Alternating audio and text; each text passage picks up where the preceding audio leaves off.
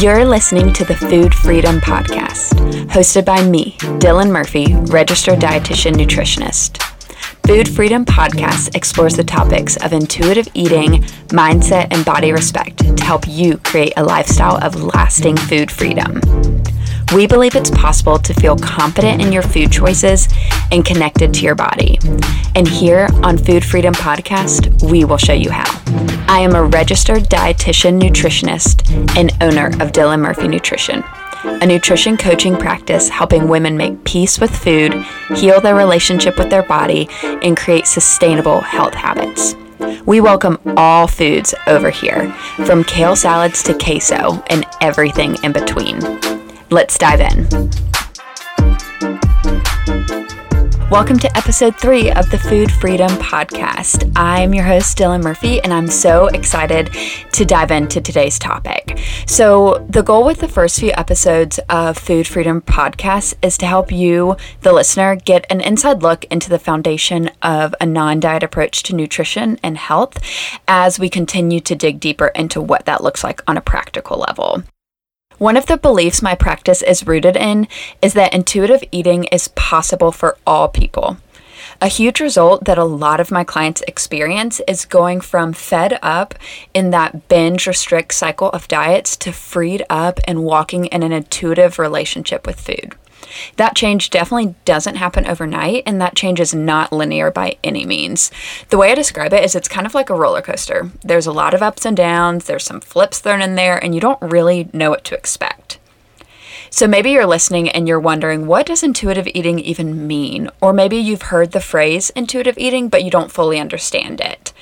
So the term intuitive eating was created by 2 dietitians, and they define intuitive eating as a self-care eating framework which integrates instinct, emotion, and rational thought. Intuitive eating consists of 10 principles, and we'll dive into those so much deeper in future episodes.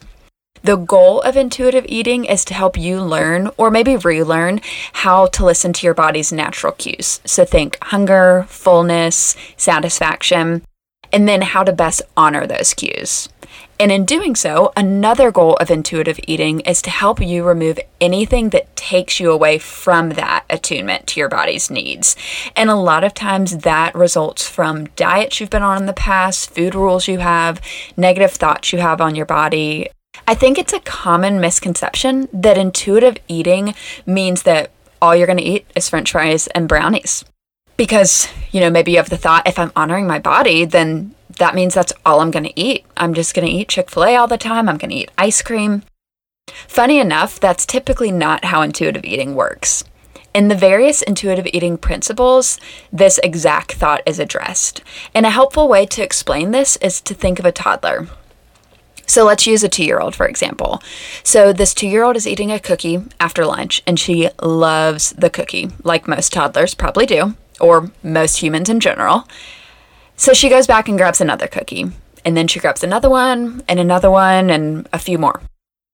So after having quite a bit of cookies, she complains to her parents about having a tummy ache.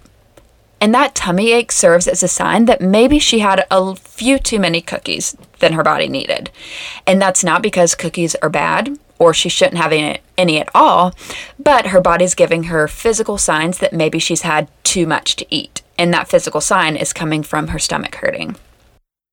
But the same can happen with broccoli, with kale, with pasta, with any food under the sun. If we eat way too much of anything, it may cause some physical side effects in our body. So that's where listening to your body really comes in. In respecting and honoring our bodies, we can learn from situations like that.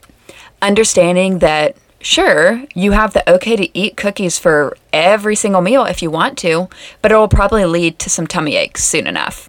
With intuitive eating and with food freedom, you enjoy the cookies and you enjoy all the other foods, and at the same time, you're tuning into when your body has reached its own individual level of fullness and satisfaction. And with intuitive eating, you aren't letting the numbers, measurements, weights, etc. be the guide of when you eat or how much you eat. Instead, you're tuning into your hunger and fullness cues to be the judge because they know you way better than any calorie count ever will. And an important note to make about intuitive eating is that depending where you are in your food journey, intuitive eating might not be for you right now, and that's okay. Many of my clients who are in eating disorder recovery are not at the stage where they're ready to eat intuitively, and that's nothing about them whatsoever. But when you've been dieting, restricting, etc. for so long, that takes us out of touch with our body's cues, like I mentioned, and unable to fully understand what hunger and fullness truly feels like, what foods you actually enjoy, and what food rules are holding you back. And so that's a lot of times the first step before even journeying into intuitive eating is really bringing back your hunger and fullness cues to the surface. And the way to do that is creating structure in your eating plans. And I see a lot of clients come to me who aren't eating regular meals throughout the day or who are skipping meals purposely because they feel like that's the way to be healthy. And so in eating disorder recovery, this looks like following a dietitian approved meal plan where you really bring structure to your meals and you ensure you're eating 3 meals a day and you're snacking in between your meals as well. And this is especially important if you're in an eating disorder recovery journey and weight restoration is also needed. And as you continue to gain awareness of your body cues and when you feel hungry and when you feel full, you're stepping closer to being able to eat more intuitively. But when talking about intuitive eating, I like to mention that for some people, intuitive eating may be very far off. And that, like I said, is so okay. Because I have that conversation with clients a lot. I think intuitive eating is amazing, but at the same time, when we see it on social media or when we hear friends talk about intuitive eating, it can seem like something that we all should be doing just naturally. But for a lot of people, it doesn't come naturally because we have years of diet and restriction and all of that to really unravel. And so what is of primary importance is that you are nourishing your body properly and that you're giving the tools you need to succeed in connecting with your body and making peace with your body. And maybe that's through intuitive eating, or maybe it's a little bit more structured. And maybe you're not struggling with the eating disorder, but you realize you aren't super in tune with your hunger and fullness cues. And maybe you're asking, okay, how do I get back in touch with them? The short answer, like I already mentioned, consistent meal patterns. And that's something I talk about all the time with clients. Because when we're skipping meals, it throws our hunger cues so out of whack.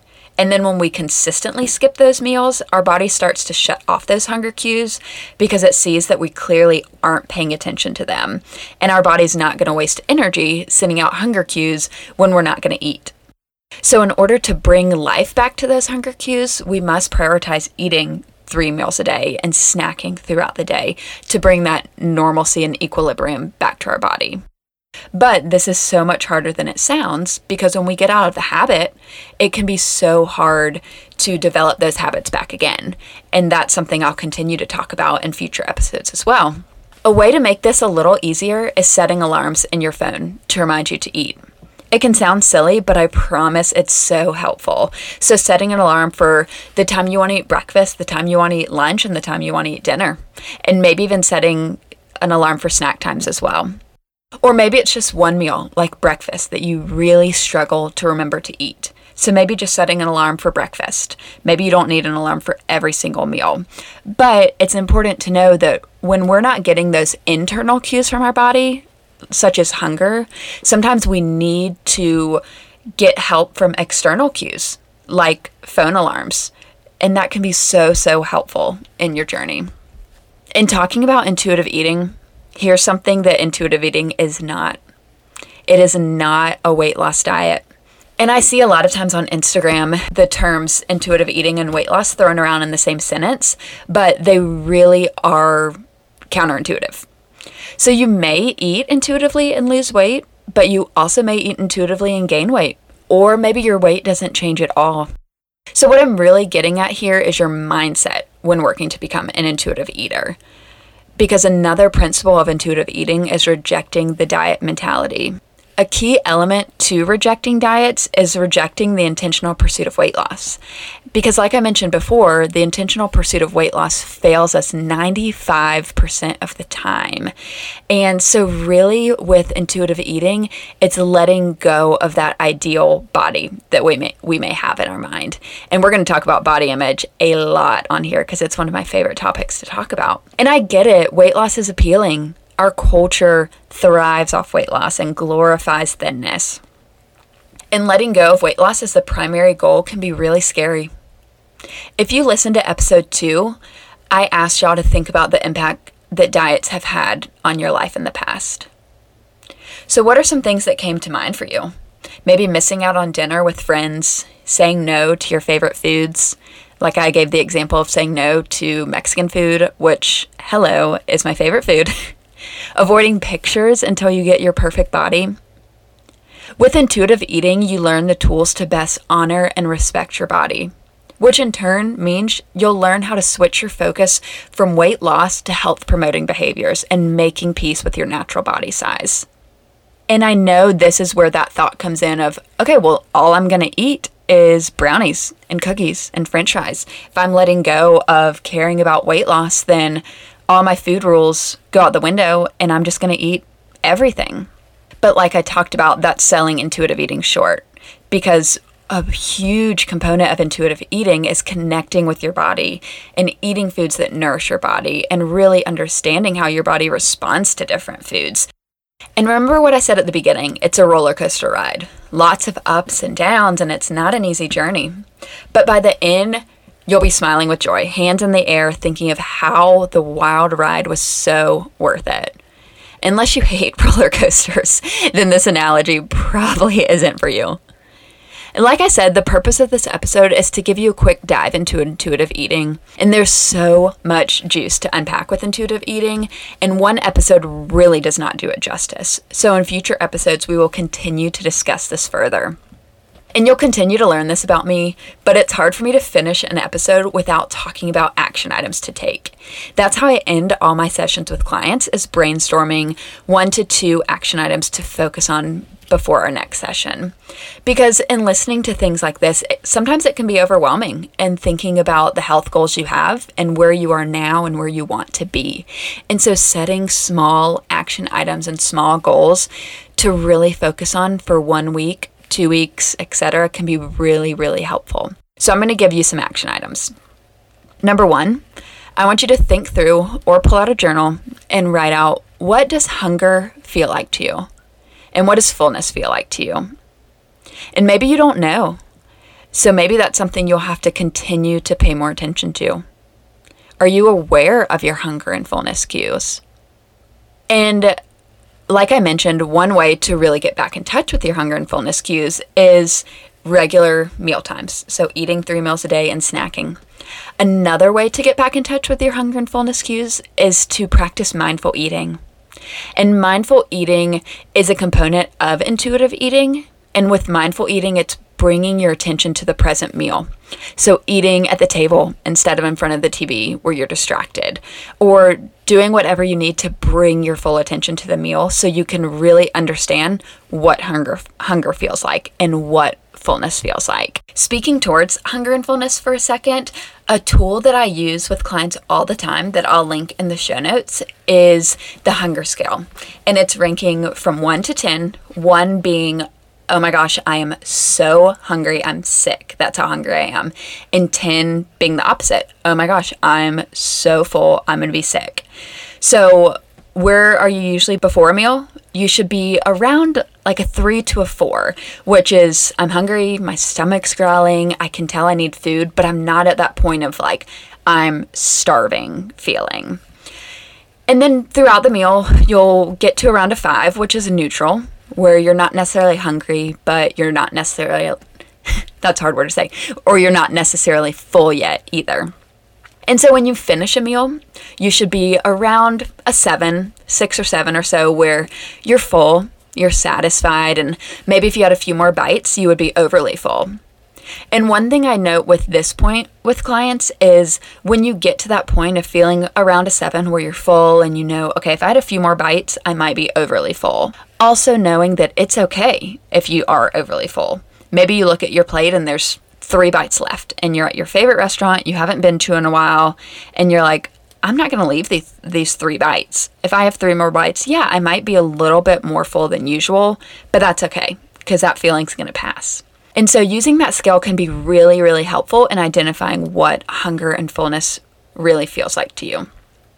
And then another question I want you to ask yourself is, what would it look like to let go of weight loss as the sole focus of your health journey? Would it be scary? Would it be freeing? Would it be a little bit of both?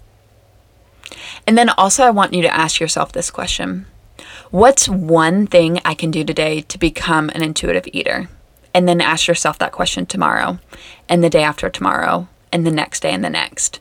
Because that can be a really helpful question to set those small goals like I mentioned of instead of thinking big picture, long term, 6 months from now, ask yourself, what's one thing I can do today? And maybe it's as small as I'm going to eat breakfast. That way I know I eat 3 meals today. I'd love if you answered these questions, if you journaled them out or typed them out on your phone, if you screenshot them or take a picture and share them on your Instagram story and tag me at dylanmurphy.rd. Or maybe you don't want to share them on your Instagram story and that's totally fine. Send me a DM. I would love to see your answers. Or if you'd rather just screenshot this episode and share it in your stories, that would be great too. Again, my Instagram handle is at dylanmurphy.rd. And as always, if you really enjoyed this show, I would love if you would subscribe to this podcast if you haven't already. And then also if you would rate and review. The reviews and you subscribing help other people just like you find this podcast and learn more about food freedom and intuitive eating. And I love reading your reviews too. It's really helpful for me to see who's all listening and what you're getting out of the episodes and what you want more of. So thank you if you've already rated and reviewed the podcast. I will see y'all next week.